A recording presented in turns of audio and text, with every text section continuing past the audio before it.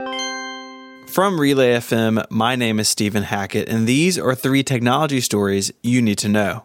Bloomberg is reporting that Apple will begin a transition away from Intel processors for the Mac starting in 2020. Apple already designs custom ARM chips for its iOS devices and has been rumored to do so with the Mac for years.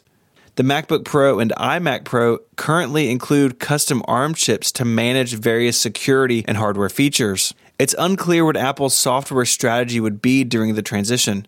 It's widely expected that the company will introduce a way for developers to build Mac apps from their existing iOS code bases, an initiative dubbed Project Marzipan.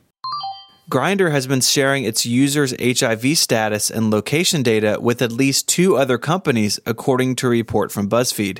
This data was bundled with users' email addresses, allowing the 2 analytics firms to identify individual users.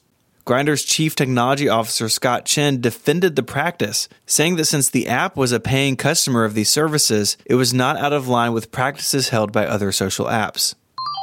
The U.S. National Transportation Safety Board said it is unhappy that Tesla released information about a fatal crash that took place last month in California. In a blog post, Elon Musk disclosed that the driver had not touched the wheel for 6 seconds and the autopilot was enabled at the time of the crash.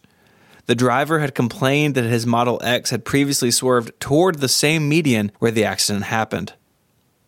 For additional coverage of these stories and many more, be sure to visit relay.fm.